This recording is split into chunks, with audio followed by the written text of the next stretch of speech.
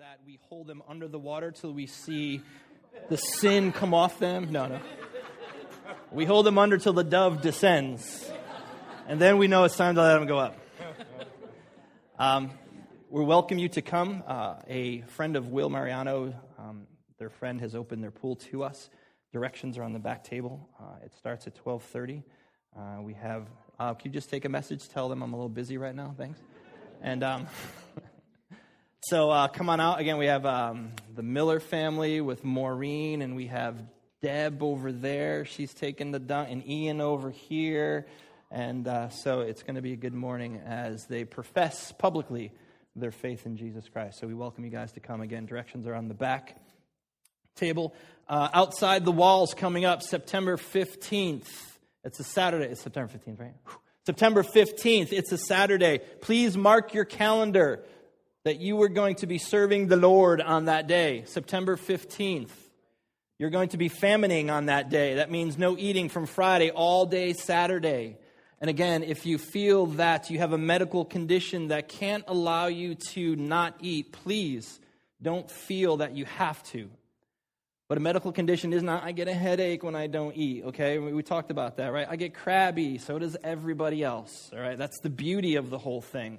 We're going to experience what at least more than half of the world experiences every single day.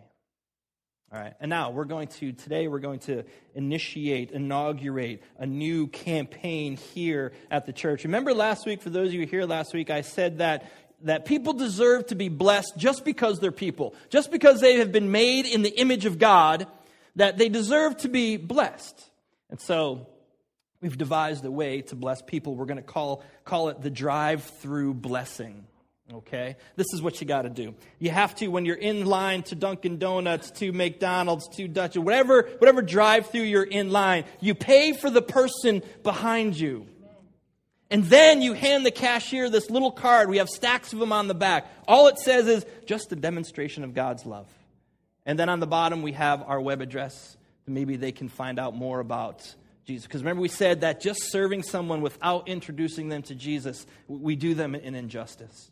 And so we want to demonstrate the love of God, and we want to maybe point them to Jesus in the same way. So these are back there on the table. I did it on Friday. I went to McDonald's, and the line was like out to the road. Of course, I pull in, and nobody's behind me. I'm like, oh, great. So I'm praying, come on, God, you got to give me someone. We got to try this. This is going to be good. Come on. Finally, this guy in a minivan pulls up. I'm thinking, oh, yeah. And then he just gets, because the line is big, and he just pulls away. I'm like, oh. And then this car pulls up, this old clunker, and the windows are all dark and tinted. I can't see, and I'm like, oh, no, I don't want this person. I mean, God's blessings has, and I was like, okay, fine. So I get the only guy that doesn't order from the dollar menu and is buying his entire family McDonald's for dinner. And I went up to the window to pay, and I said to the girl, a young girl, I said, I'd like to pay for the car behind me. And she looked at me, she went, really? I'm like, yeah. And I said, and would you please give him or her, because the windows were so dark I couldn't see, him or her this card? And she looks at it. Really? I'm like, yeah. And the manager comes over. He takes the card. I'm like, I'm creating an incident in McDonald's here. I just want to pay for the person behind me here. And so the manager's like, fine. So he strokes, my card, and then I pay for the person behind me. And the whole time the girl's like this, looking at the card. Like something magic was popping out at her. Something just like, and I just drove away. And so we want to just bless people because they're people. And this is a very practical way that you can do it. Don't bring them in your house, because you don't drive through a drive-through while you're in your house. Leave them in your car on the dashboard so you remember. And so there's plenty. Everybody can take 10, 15 if you want, and just use them. And when we run out, this is something we just want to continually do. We want to continually be able to bless people as a church. All right? That's it. I'm going to pray, and then we're going to get into what God has for us today. Lord, we want to thank you for your grace and your mercy, and thank you that you are our God and that you give us blessings every single day. I pray that you give us eyes to see those blessings and to not to just hold them for ourselves, but we would give them away to you, away to other people. Lord, I pray this morning that as we open your word, such a simple word this morning, God, I pray, though, that I'm going to trust that as simple as it may be, Lord, that your Spirit is going to do some work here this morning. So I ask the words of my mouth and the meditation of my heart would be acceptable in your sight, my rock and my redeemer. Amen. So, we finished Jonah, and I was trying to figure out where we're going to go next, and I've been praying through, and a while ago I had, in my own time, kind of went through the book of Malachi, and it's a really good Old Testament book with all kinds of stuff in there, and there's all kinds of God's redemption in there, but there's also some spanking going on in there, and so it's really a good book for us to study. So I decided, well, let's go there. And then I started to get into the first chapter. I'm like, oh my goodness, this is so simple. This is such it's I can probably say it in one fell swoop. Like one sentence, we'd be done, we'd be out of here.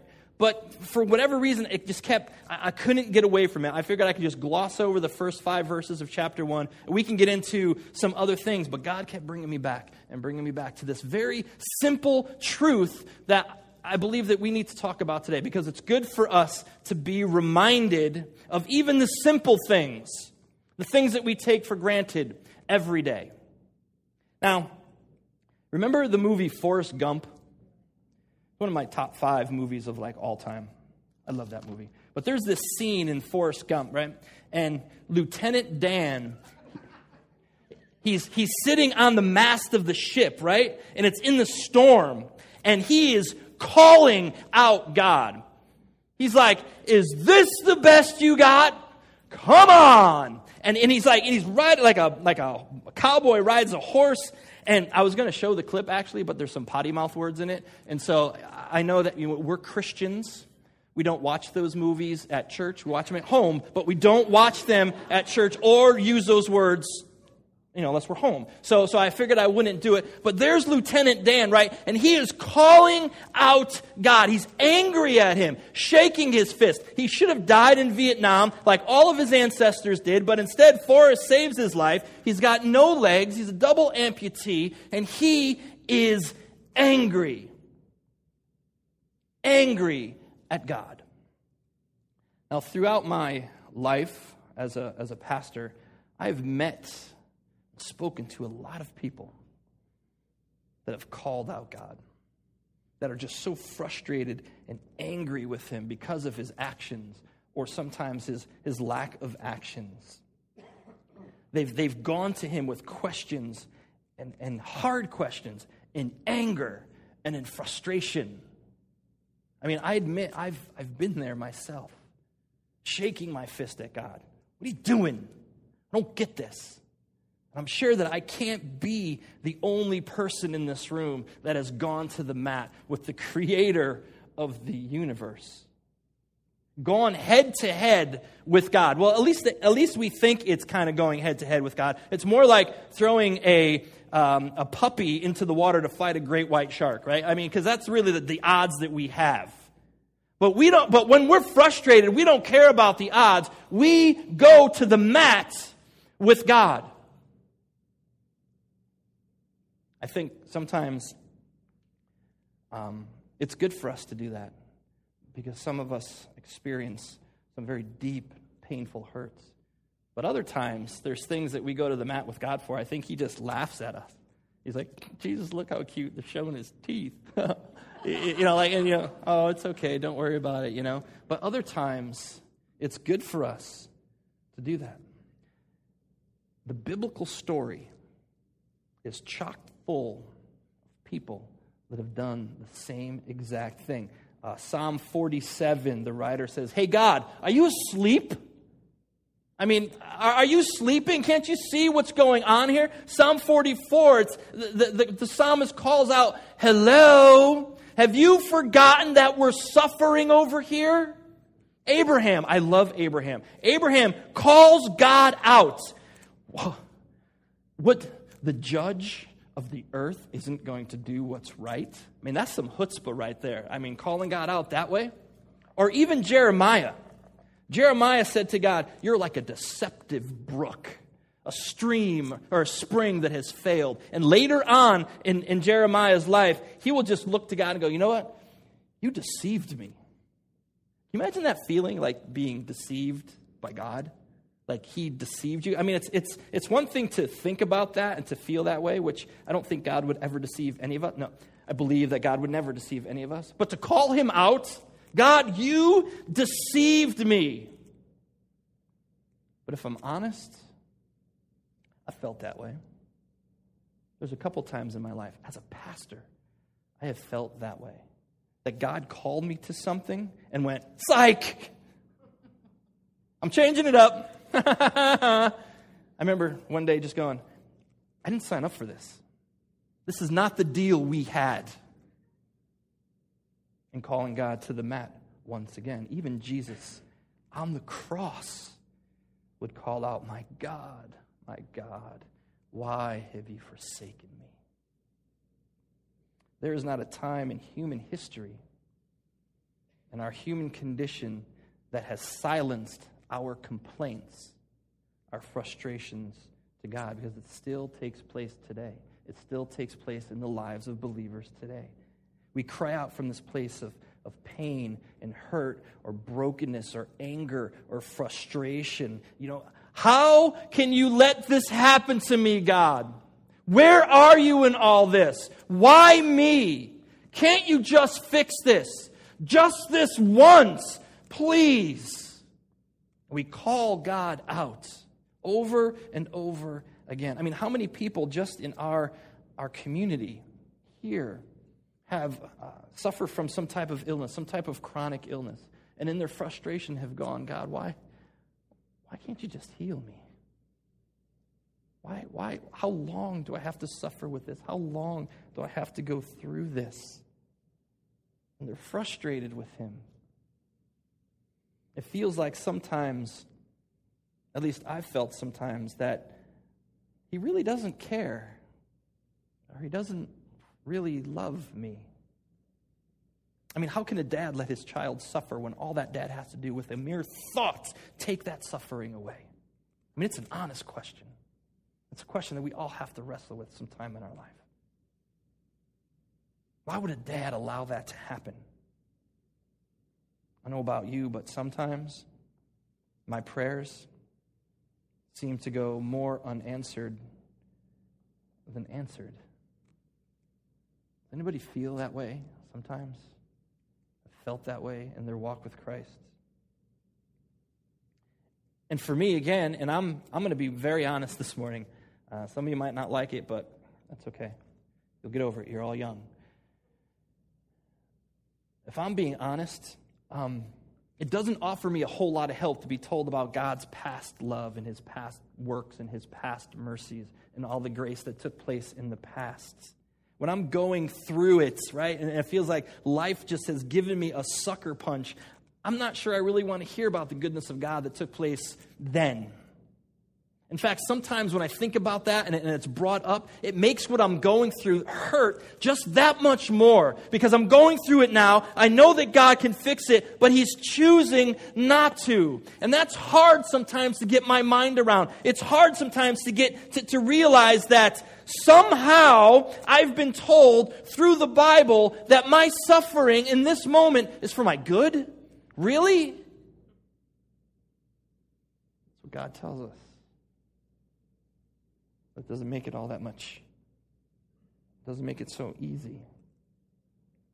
It's almost like we live in this divine contradiction. You know that saying, God is good all the time, God is good. We throw that around. A lot of times we throw that around in the most inappropriate times. But sometimes that saying to me feels like just a theological concept and not human experience. I'm not sure thinking back to the past always helps me with the present agonies that I'm suffering now. And this is exactly the way that Israel felt when the word of God came to Malachi. They were wrestling with things that just weren't making sense, and God wasn't showing up. And this is the way the book opens.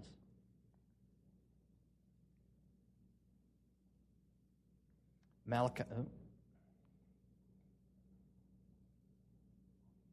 we go back one? Thank you. Malachi, chapter 1. A prophecy, the word of the Lord to Israel through Malachi. Israel doubts God's love. I have loved you, says the Lord. But you ask, how have you loved us? Was not Esau Jacob's brother, declares the Lord? Yet I have loved Jacob, but Esau I have hated, and I have turned his hill country into a wasteland and left his inheritance to the desert jackals. Edom may say, though we have been crushed, we will rebuild the ruins. But this is what the Lord Almighty says. They may build, but I will demolish. They will be called the wicked land, a people always under the wrath of God. You will see it with your own eyes and say, great is the Lord, even beyond the borders of Israel. And so what's taking place here is Israel is calling God out. Almost as you would call somebody to court. Almost as you would call somebody to go to trial. And they're bringing him to trial for his actions or his lack of action. See, in the history of Judah right now, they're just this small, little, nobody knows them providence. They have no real reputation right now. They're just this afterthought in the world. Haggai and Zechariah, they've prophesied about this amazing messianic kingdom that is going to come to pass. And they got nothing. Even after the temple has been rebuilt for over 50 years, God has promised to them in this historical time that He promised them blessing. And right now, all they're experiencing is drought and locusts, and it's attacking their crops, which is causing economic burdens on them, which is causing them to have no food. Their quality of life is suffering. Life is hard for them right now. And God says, I love you. And the whole idea in the way it's worded in the original Hebrew, it's I have loved you and I love you still. You know, we Oasians here, and that's what we call ourselves to all our guests, we're Oasians. And you can be an Oasian too if you have a little cup of the Kool-Aid we have out there. I probably should stop saying that, huh? People are going to be like, we don't want no Kool-Aid. Anyway, we Oasians, we're not a rich community. We don't have any millionaires that come to church here. Well, at least none that are tithing right now as far as millionaires, okay? Nobody wakes up on Christmas morning and gets the Lexus with the big red bow. And our economy in the United States right now isn't doing all that great. Yes, we're not being attacked by locusts and drought, but our economy isn't that great, and it's causing hardship in people's lives. People are losing their jobs, losing their homes. The quality of life is sinking. Yes, I understand that we have it much better than many, many of the people in the world, in other countries, but we live in this country. And so we are suffering through some things. Economic things, cultural things, social things. And we too have been promised a glorious messianic kingdom. Jesus is going to come back and establish His kingdom here on this earth. I believe that with all of my heart. But man, we've been waiting for thousands of years for that to happen. We got nothing yet. It's almost like nothing has changed from the days of Malachi till now. And I can understand and I can hear the frustration in the people's response. God says, I love you and I still love you. And the people like, oh yeah? How have you loved us, God? What have you done for us lately? Where are your promises that you said that you were going to fulfill? We don't see anything happening right now. How have you loved us? I mean, it's an honest question. It's an honest emotion. I think it's a question that we all have to deal with. And can you imagine, those of you who are married, can you imagine if your spouse, the last time they showed you any love was like 5 years ago? And so you go on this drought for 5 years of experience, none of their love, and they say, oh, I love you. I've always loved you, and I still love you. Yeah, well, put some rubber to the road, okay? Show me. I want to experience some of that. Your words are cheap. That was then. What about now? It would be very frustrating to live that way.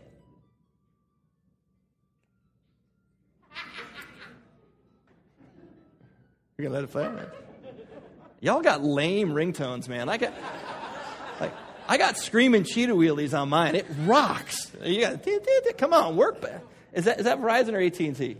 Who had that? I won't embarrass you. I will. I just did. I'm sorry. But get some real ringtones. All right, where was I? Yeah. But we're talking about there, like between husband and wife and spouses and friends. We're talking about there about interpersonal relationships, people relationships. But with God, we're talking about this divine relationship with Him. So we know that in our heads, it's going to be different. It's not going to be exactly the way we think it should look. And we understand that, but there's something in our hearts that just says, man, this is broken. This doesn't feel right. Something's wrong here. As I read the Bible, I find that faith, at its core, at its very foundation, faith is about waiting for God. Faith is about waiting for God to act, for Him to do something. And it's expecting that He's going to do it. It's expecting that He's going to keep His promise. It's about going out, not knowing where you're going, just because God has promised you a new land. It's about going against the enemy, even a bigger, stronger enemy, just because God has promised you victory. Faith is about obeying the commands of God, even if they're hard and even if they don't make any sense at all. Just because obedience to the Word of God brings life. Faith is about holding on to the future while we're still moving in the present. And the present and the future don't look a lot alike. And it's about hoping in that future that God will bring. And it's about trusting that He will do what He says that He will do. You see, that was the covenant relationship between Israel and God that they were called to trust and obey. He called them His possession, His people. He set them apart to bring blessings to all the families on earth. He considered Himself a husband to them, and He would care for them as a husband would care for a wife. He considered them His children, and He would nurture them as a loving father nurtures their children. And in return, they were called to obey Him. And in their obedience, it was their act of love to Him. But now look what it says in 1 Peter. But you, all of you, Jesus followers, are a chosen people, a royal priesthood, a holy nation, God's special possession, that you may declare the praises of Him who called you out of darkness into His wonderful light. Once you were not a people, but now you are the people of God. But now you are the people of God. Once you had not received mercy, but now you have received mercy. We, the church, followers of Jesus Christ, we are now in that covenant relationship with God through Christ. Chosen people, royal priesthood, set apart. We are called to bring blessing to the nations. That God's blessings would come through us and be poured out to the nations. Mercy, grace has been given to us because of Jesus Christ. And our response should be that we would obey what God calls us to. And that is our act of love to Him. But in Malachi's day, Israel got tired of obeying. They got tired of loving God. They got tired of waiting for Him. And the reason why? Nothing was happening. God was quiet. None of His promises were coming through. The things that He said were going to happen weren't happening. They weren't sensing the love. They were having a hard time. They were in the day-to-day grind of life, and it wasn't feeling good. And they were becoming frustrated. God. See, as a people, they were called in obedience, but they were called to live a certain way in their relationships with their friends and their neighbors, and even in their marriages. And they were called as a people to tithe. They were called to tithe to God's house and to support the priests. And which means that they would have to bring their money, their resources to the priest so that they would have something to eat. They were called to sacrifice the best from their flocks to God. They spent time learning and practicing their faith traditions. But for them, unfortunately, those traditions seemed as distant to them as God had felt.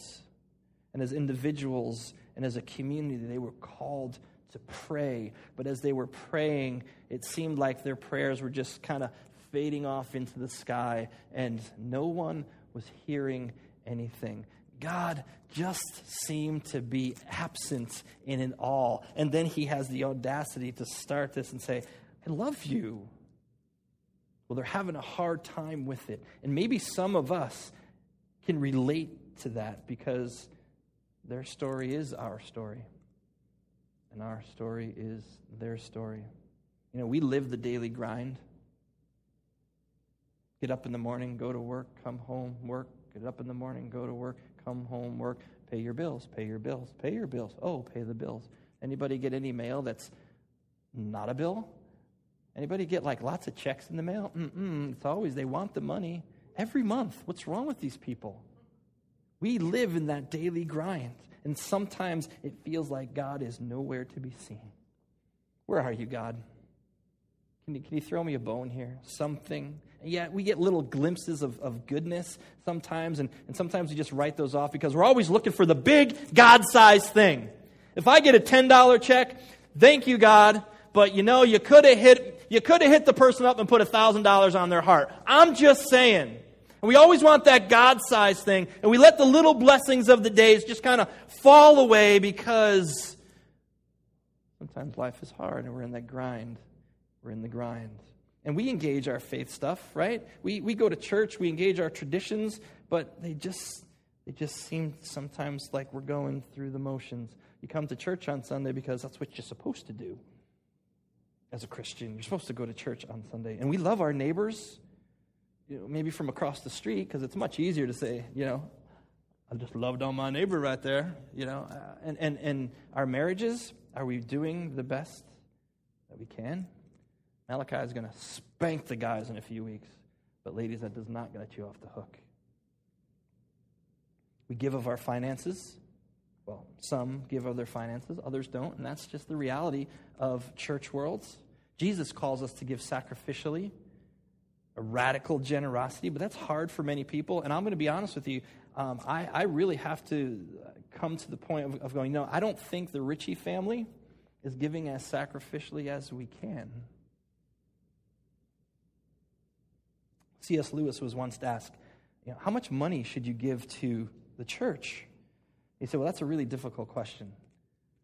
He said, but if your giving starts to not allow you to do some of the things that you want to do, then you're on the right track. But we kind of engage in that, and we pray. We make our requests known to God. Some of us more than others. Some of us in a deeper sense than others. But if your prayer life is just about asking God for stuff and to do this, and could you give me that, and can you heal this? If it's all just about that asking part of it, then I bet you your prayer life can feel very hit or miss. Because there's much more to prayer than just that. Yes, God calls us to ask, that we would make our requests known. I've been praying for youth leaders for our church for almost 4 years. I got nothing. The prayer is much deeper, much, much deeper than that. Have you ever wondered, in light of this verse, are we really God's chosen people? I mean, really? Because some days it doesn't feel like that. But the Lord is going to answer through Malachi. And he's going to tell them, I've done things. I've done things for you. And I'm going to do things for you. But the weight of his response is not in his explanation. The weight of his response is actually in the first 2 words of that verse. Wes, can we go back to the last slide? It says, a prophecy. Those 2 little words could be translated as an oracle or a burden. See, what God is about to say is burdensome for him. There's weight to it. He says, I love you. I've loved you, and I still love you. And as I read this story of God unfolding in these pages, I've come to the realization that God's love for us, in a very human sense, is a big burden for him. You see, his love doesn't change. It doesn't ebb. It doesn't flow. We don't get more. We don't get less. God's love is a constant for people. A constant. And it doesn't change as we change in our behaviors and our attitudes and even in our sin. In Genesis chapter 6, as early as the book of Genesis, God is grieved over the wickedness of men's hearts. And then throughout the Bible and in Psalms, it talks about how he grieves over our disbelief and he grieves over our rebellion. And then we move into the New Testament and we see Jesus just broken because people's hearts are hard. God's love for us can be a burden for him. And I could just imagine him. Weeping, the sign at looking at the sight of the cross, that he had to give his one and only Son over to the cross because he loved us that much. And it was the only way to make it right and to get us back. To Israel and to us, he defends himself with words of compassion. I've loved you, and I still love you. In spite of how you treat me, I love you. I believe he wants to say, I believe he tells us, I know that it's not perfect right now, and I know that there's things going on that are painful and are broken, but that doesn't change my love for you. I haven't left you. I haven't forsaken you. It just may mean that we can't fully understand the love of God. There are things about it that we can't get and understand as humans. Do you believe that? Do you believe that God loves you? There's a chapter in the book of Romans. And I'm reading through Romans because I only have about 13 years left almost until I preach through it and then retire. And so I'm starting now to prepare. And chapter 4 of Romans is talking about Abraham and Abraham's faith and how his faith was accredited to him as righteousness. See, it wasn't his morality. It wasn't how many times he prayed. It wasn't how good he was. It was his belief in God that was accredited to him as righteousness. And then in Romans chapter 4, verse 20 and 21, it says this, yet he did not waver through unbelief regarding the promise of God, but was strengthened in his faith and gave glory to God, being fully persuaded that God had power to do what he had promised. In the face of promises that did not make sense, that were just seemed to be physically impossible, that were taking way too long to happen. They weren't happening on Abraham's timetable, even Sarah's timetable. She giggled when she heard the promise of God, like, yeah, right, and then denied it, which I love that part of the story. And so all of this, it said that he did not waver through unbelief, but was fully persuaded